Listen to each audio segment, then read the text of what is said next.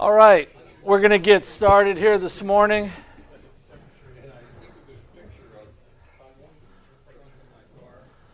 It's good to have you all here today.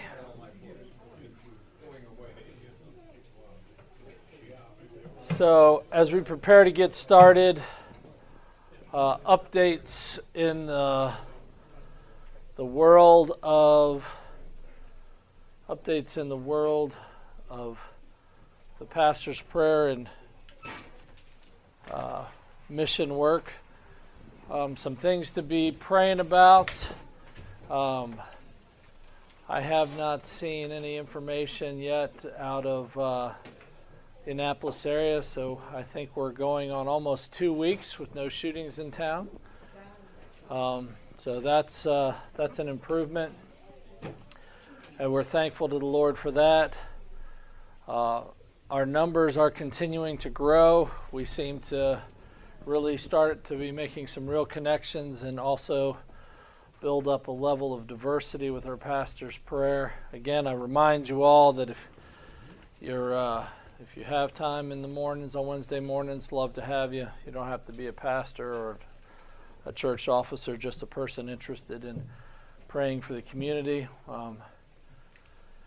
This week, we'll be down, I don't remember the name of the park, but whatever that little park is, very at the bottom of Ego Alley off of Main Street. There's a little park right there at the end of the dock.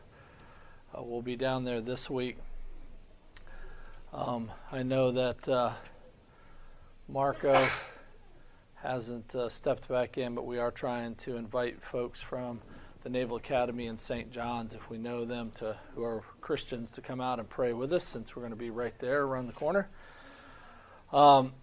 Certainly we want to be praying for all the students that are getting ready to come back to the Naval Academy, come back to St. John's, and all the other universities. We have a pretty healthy contingent from UMBC that frequents our ministries and comes to church here, along with right now Isaiah Larson. If you guys are unfamiliar with him, young man sits in the back, brings his friends pretty frequently, and is part of that ministry there. And of course our own kids, as we get ready to ramp up. Those are all important things. We need to continue to ask God for his blessings, and where we do recognize the importance for Christian families to have Christian education, that doesn't mean that we neglect, or that we should neglect, praying for our schools. Certainly first, that they recognize their errors and correct themselves of them, repent of their sins, but also for the Christians that are in the school system, trying to minister there, trying to do, particularly staff members, certainly the other students that are there that their families don't recognize the level of corruption that's there. You know, there's a lot to pray for, and I say all that with a level of graciousness, because you know, one of the things, unfortunately, that's in the current culture in the church is that, okay, you know, Christian education is optional.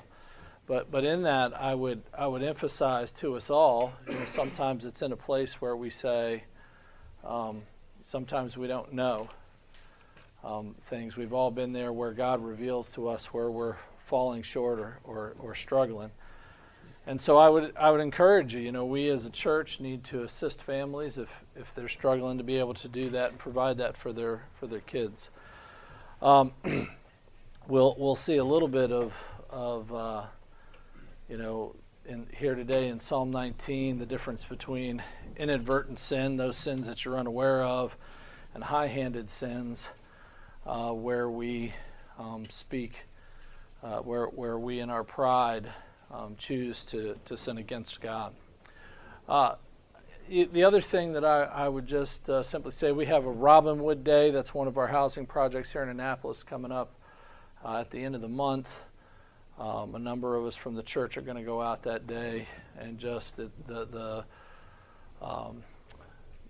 community board there in Robin Woods asked the churches if they would come in and provide just, not just us, but they asked us to head it up to be able to create a sense of community driven by the church in that community. And so I think that it's a great opportunity. If you're interested in coming and helping out a little bit, you can certainly come talk to me, and we want to incorporate you. Right now, I would say it's our first go at this. In this particular neighborhood, I don't think on our first couple of tries we want to say it's family friendly yet. Not until we get in the groove. But of course, part of all that we're doing here is to build up ministries wherever we can serve with our children. With that, I just want to encourage you, reach out to our widows, to our elderly in our church. Sometimes what we do when we think about planning our social time, we say, okay, I'm going to invite people simply of like-minded, like ages, like interests. Our older folks have a lot to teach us and to provide for us, and so as you just have fellowship with them, those opportunities occur. And you might say, I'm speaking to you younger folk, well, I don't know if I like everything that they've done. Well, don't sell yourself short. One, they have experience. They've been sanctified by God. And the truth is, in some cases, they actually recognize some of their shortcomings, and they want you to not make those mistakes, right? Sometimes it's because they didn't come to know the Lord till later, or perhaps they weren't in churches where it was taught, or perhaps they were just living in rebellion to God. But today they're repentant, right? And they want to share. They have things to share. Maybe they're reluctant, but you'll never encourage them. You'll never be encouraged. Your children won't be encouraged by them if you are not in relationship. So let me encourage you in that. Reach out, make a phone call, have them over to your house. Well, let us prepare to study God's Word. We're going to be studying Psalm 19 today. Let us open up with a word of prayer. Our God and our Father, we give you praise. We thank you, O Lord, for your great mercies that you have extended to us by your grace. Lord, we thank you for giving us your word. Please grant us wisdom and understanding so that we may live according to your law. In Jesus' name, amen. So Psalm 19, there are 3 sections. And so I'm going to ask for folks somebody to read 1 through 6. Raise your hand, 1 through 6. Who wants to read that? Okay, right there. Then I need someone to read 7 through 10. All right. And then finally 11 through 14. Who would like to get that over here? All right. Go ahead, Ashley. To the choir master, a psalm of David. The heavens declare the glory of God, and the sky above proclaims his handiwork. Day to day pours out speech, and night to night reveals knowledge. There is no speech, nor are there words whose voice is not heard. Their voice goes out through all the earth, and their words to the end of the earth.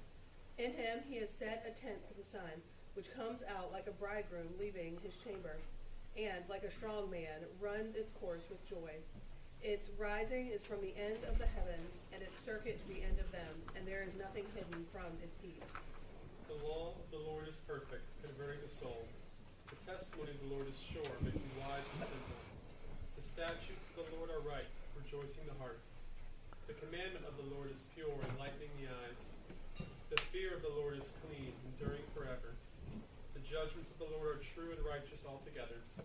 More to be desired are they than gold, yea, than much fine gold. Sweeter also than honey in the honeycomb. They are a warning to your servant, a great reward for those who obey them. How can I know all the sins lurking in my heart? Cleanse me from these hidden faults. Keep your servant from deliberate sins. Don't let them control me. Then I will be free of guilt and innocent of great sin. May the words of my mouth and the meditations of my heart be pleasing to you, O Lord, my rock and my redeemer. And so One thing that I'll say, and I know I'm the pastor, and so I'm supposed to have all this enthusiasm, but I had such a just joyous, fun time going through this psalm. It brought encouragement to me and great enthusiasm. So perhaps I'll try to step up my vigor and try to make this fun and interesting. Yes, sir. This is quoted in the lectionary reading from Romans. Yes. That's pretty cool. Yeah. That lined up like that. That's right. So the three parts. The first one is verses 1 through 6, and this is speaking to God's revelation in His material works, those things that He has created. The second section, 7 through 10, tells us that there is even a more glorious revelation of God Himself, and it is His law. And the third section is 11 through 14, and it is, what are the bearings of this truth? What are the, how does this, what does this mean to us? How does it affect us? And how these affect, this law, these truths affect us in the personal character of the psalmist and also for all who follow God. And so the first thing that I thought as I was studying and looking at this is there's a little bit of this, we see God in His creation, and even beyond that, there's God's revealed word. And I think this is an important contrast.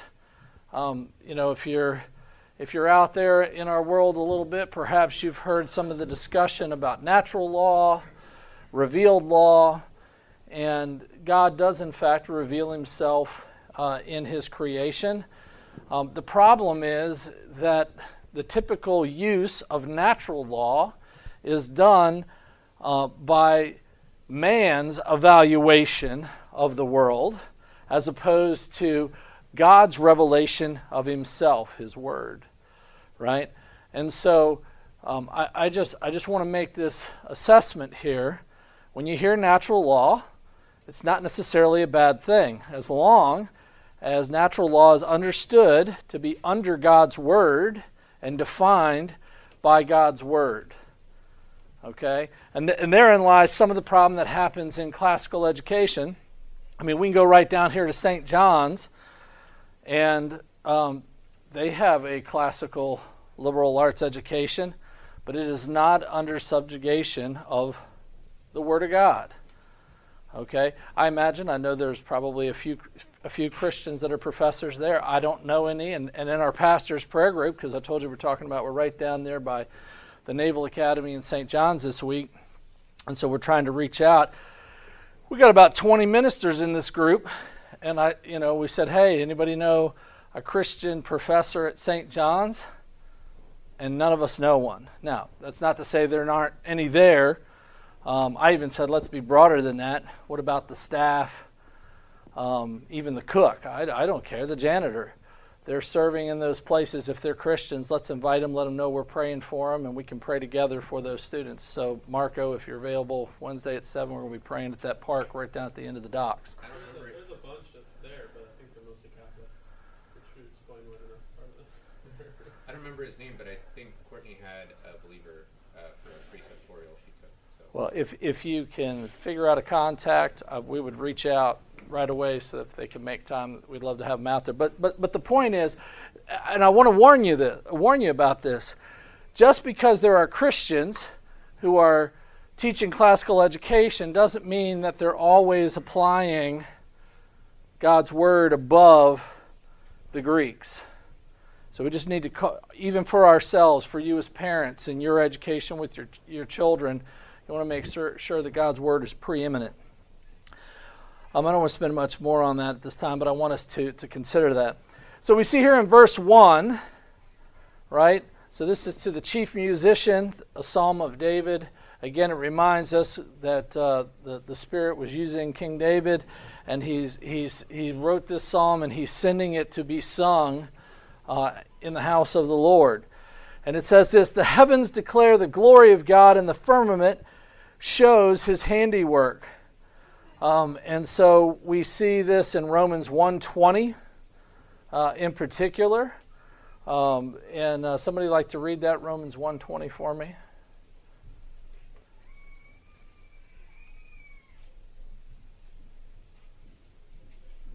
Sword drill time, right? Yes, ma'am, go ahead. For the invisible things from the creation of the world are clearly seen, being understood by the things that are made, even his eternal power and Godhead, so that they are without excuse. So, this isn't just a thought that's given of in the Old Testament. This is still true today. I would encourage you, if you've never read it, to read a book by Rush Jr. It's fairly short. It's on canon in an audio form if you're interested, called The Mythology of Science. Today we live in a world where we take our rationalism not so much from deep study of the philosophers, but we still apply it the same way, and we take science and we turn that into our religion. And so, but science has to be subjugated, and is, but it should in our thinking be subjugated to God's Word. And the creation declares that God exists, and He can be understood this way. The word firmament here should be probably best understood as heaven. So it is talking about both creation itself, but also heaven here. And this tells us that what God can do and has actually done and continues to do. He communicates through what He has created and made. And the immenseness of His creation reveals things about Him, right? We have educated mathematical guesses about the size of our universe, right? And in that, it's immense. We can never travel it all. We can never go to it all. It's infinite as far as our finiteness is. And yet God created that, and He is beyond all of that. Verse 2 says, "Day unto day utters speech, and night unto night reveals knowledge." It's interesting. If you look at this word "utters" here, when I think of utter, and not like a cow's udder, but someone uttering in speech, it almost makes me think about muttering. Just under your breath, or utters. It's just excessive. You kind of tune it out, and maybe that is in fact what man is doing here. But this word in the Hebrew means to pour out, an ever-gushing stream.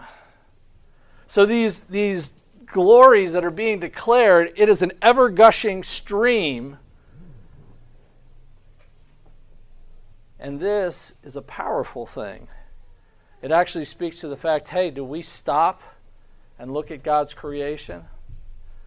I remember the first time my wife really nailed me down to watch a sunset completely. Unfortunately, it was much later in my life than it probably ought to have been. My wife, if you go through her, well, I know it's been co-opted, but her Facebook photos, and some of you are laughing because you've seen the crazy person that broke in. And anyway, but all that to be said, if you look through the history of her photos, you'll see that she just takes sunrises and sunsets pictures all the time. And the first time we did this, we were in Orange Beach. I was out there for a wedding. And my wife's like, just come out here on the porch and watch the sunset. And the way the deck was on this apartment building, we're probably 10 feet up, this condo.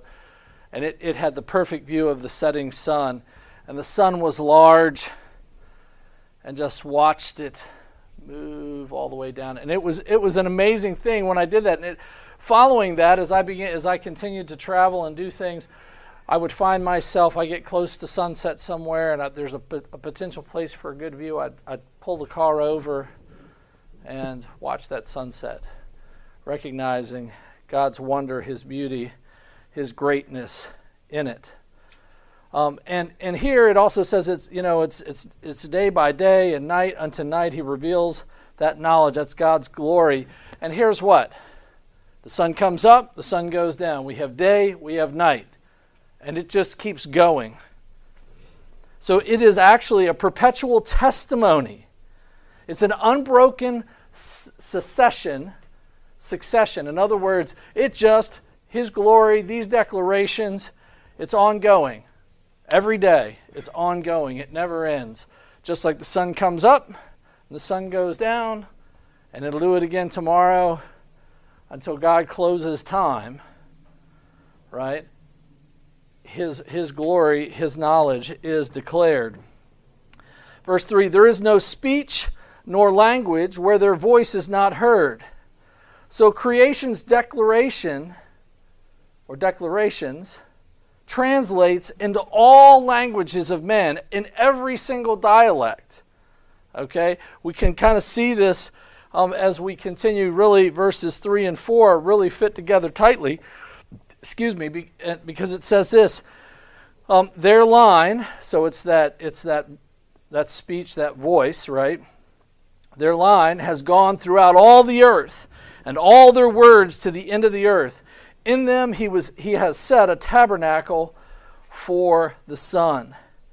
So here, that their line, that's a measuring line. That is what we see in other places in the scriptures. The plumb line. It is basically the standard, God's standard. Okay, it is poured out, and there's no language or dialect is exempt from that measuring line, and it has gone out through all the earth. Again, it's even speaking with authority. Okay, it's speaking with authority here. And it says, in them he has set a tabernacle for the sun. The sun visits the whole earth. Right? Is there anywhere where there's no sun impact by the sun? I know there are times where our earth tilts certain ways, and there are moments where it's dark, and it seems like the sun doesn't shine, but its impacts are still there. It actually covers the whole earth. And so it is, in the sun itself, God has set a tabernacle for the sun. It's a sacred tent that He's put it in. Yes, sir? I wanted to set the record straight. I got carried away reading the lectionary reading. We read past the boundary, so it's Romans 10:18 is where verse 4 of Psalm 19 here is quoted. So it was not in the lectionary reading, but it directly quotes 19:4. And then that was one thing. Just wanted to set that straight. But then I was also going to ask. So James Jordan's pretty big on. I forget the guy from the turn of the century who pushed the idea that the zodiac was in fact what's being spoken about here, and then so he would reference also in Job where it talks about God leading out the Pleiades on a steel chain, and then in Job 38:7 it talks about the sons of morning, the stars, and they seem to be in parallel the same item, rejoicing as God created the world, and then of course Christ's coming was foretold with speech from a star, but that astrology as it was in the old time is since gone. There's no understanding of how to do it rightly, so now it would be a sinful and wrong thing to do, but that in fact there was a book of nature foretelling a shadowy version of the gospel in the stars prior to Christ's coming. Yeah, do you buy into that? I know that's one of his weirder stances, but so I tend to think yes. Okay. I would also say that I've heard Dr. D. James Kennedy teach on this very same thing. That's the first time I was ever introduced to it, and I probably heard him talking about that. Who's Dr. Kennedy? Dr. D. James Kennedy. How many guys have heard of Dr. D. James Kennedy? All the older people mostly. So He was a PCA guy. He wrote Evangelism Explosion, but definitely a guy very solid. The two Presbyterian guys I used to listen to when I was in the assemblies was R.C. Sproul and Dr. D. James Kennedy, because they were so solid, and how could you even argue with what they're saying? Which is, again, part of what God used to bring me along to a Reformed faith. So I tend to think of that. I think, too, that where we have God's revealed law, I think there is more clarity. It kind of deals with the fact of astrology. And certainly we can see astrology being corrupted in the Old Testament in many places. And yet we know that Daniel, considered one of the three most holy men in Scripture, outside of Christ, of course, is chief of who? The astrologers. Right? So there was a recognition to that. But what did Daniel do? He always took it to the Lord and made sure that he was subservient to God and his law. So I kind of lean in that. By the way, I'm glad you brought that up about it being Romans 10:18, because in this part of my notes I have Romans 10:18 down here, and I thought, when I first saw it, I thought, well, I'm not going to mention that because he's saying something. Did I write something down incorrectly? But someone read, we can just do this for time's sake. We can just say that we know that Romans 10:18 just validates that these teachings carry into the New Testament. Let's go on to verse 5. So the sun comes out every day, it says this, which is like a bridegroom coming out of his chamber and rejoices like a strong man ready to run his race, a man to run his race. And so I was thinking about this. There was this contrast in my head as I was looking at this. Okay, a bridegroom who knows it's the day he's getting married. He's joyful. He's vigorous. Come on, let's go, let's go, let's go. Right? I think most of you know that I like to talk. My three groomsmen, we shared a hotel room the night before my wedding, and I don't know what time it was in the middle of the night. One of my groomsmen just yelled up, "Shut up, Dan! Stop talking!" I'm all just.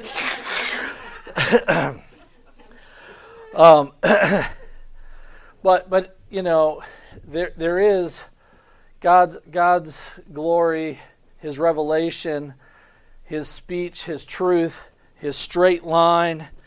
Right? It comes out and it teaches us like a joyful groom, and it's vigorous and cheerful after the darkness, right? I always found when I was doing a lot of driving at night that the last 15 minutes, for some reason, it didn't matter what time of the year, but the last 15 minutes before the sun starts coming up was always the hardest to stay awake. But yet, as soon as you get that little sliver of break, all of a sudden your body revives. Your body revives. And so, again, we see that this bridegroom or a strong man rejoices, right? Even in the present. Like just, there's all this hopefulness built into it. And I bring that up because God's law isn't simply about crushing us. There's hope. There's life in God's law. Verse 6, it's rising from one end of heaven and its circuit to the other end, and there's nothing hidden from its heat. So the entire habitable world is impacted by the sun again. We see this. And it says, from start to finish. And then it returns again to the start and goes again. So God teaches us and instructs us in this way through His mighty creation. We see this transition now in verse 7. The law of Yahweh is perfect, converting the soul. The testimony of Yahweh is sure, making wise the simple. So the same God who invisibly and without any help created the world is the author also of the spiritual law or the eternal law. So, this is important because this is truth against iniquity. Right? He brings His truth to expose iniquity. And what happens is we see that over the next few verses, okay, we see that there are moral effects of God's law. Verse 8, the statutes of Yahweh are right, rejoicing the heart. The commandment of Yahweh is pure, enlightening the eyes. So a statute, just because, you see all these words, especially, you read through the Psalms, you read through Psalm 119, there are all these different words used for God's law. A statute is like a charge or a commission as compared to a commandment, which is a prescription or a directive. So one is more given as, it's sort of like taking dominion, right? That's a charge. That's a commission for us to do. And a commandment, so you have this large, broad thing in a statute, and then a commandment is a prescription or direction. It's much more defined in the how-to part. Although, as we know, if you look at the 10 Commandments or the 10 words, and you read them in Exodus 20, we get over to Deuteronomy, and there's, 20-some chapters of a sermon given on what all those things mean and how they work out in our lives, right? But there's a little bit of a difference here, and we see that God's statutes, His commissions, are right. They're rejoicing in the heart. I think we can see that in last week's sermon about marriage and the things we're to be doing in marriage. This week we'll see that very same kind of concept come through as we look at biblical parenting.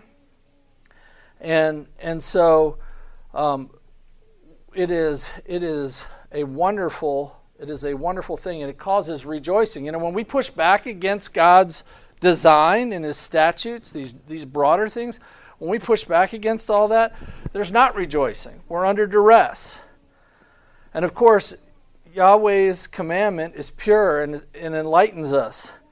Pure because it has no taint of iniquity or injustice. You see, when God says something, it's always just. There's no chance, no hint, no possible way that it's not just. So when we look at what He says, and we think, that doesn't seem like justice to me, right? We're approaching it incorrectly. I mean, it's possible that we don't understand it, but that's not usually the issue. The issue is usually our heart and what we believe to be just. Verse 9, the fear of Yahweh is clean, enduring forever. The judgments of Yahweh are true and righteous altogether. So the fear of Yahweh is clean, right? A lot of times we consider fear to be a negative, right? We know, though, that the beginning of wisdom is what? The fear of the Lord, right? So it is clean, it is good, and it endures forever. And the fear of Yahweh is a perpetual, when you think about enduring, it's a perpetual obligation, right? We know that the law teaches us to fear God. We see that in Deuteronomy 17 and in Psalm 34. And as far as His judgments are true and righteous, He is consistent and never changes. Yes? Sorry, no. Okay. Finish your thought. I was just going to say on His judgments are true and righteous, that He's consistent and He never changes. This is really important. There are some people who try to take the Bible and says, there's the God of the Old Testament and there's the God of the New Testament. It is one God, and He is consistent all the way through from creation to the close of time. Yes, sir? I was just waiting until you covered enough of the ground. Something that has always struck me, I don't think I've ever seen this in any commentaries, but starting in verse 4, I guess, when it talks about the son and then the bridegroom, and then it also calls the son and the bridegroom the strong man. Samson's name meant son, or child of the sun, and he was in his enraged state as the bridegroom of a woman he never should have been marrying in the first place.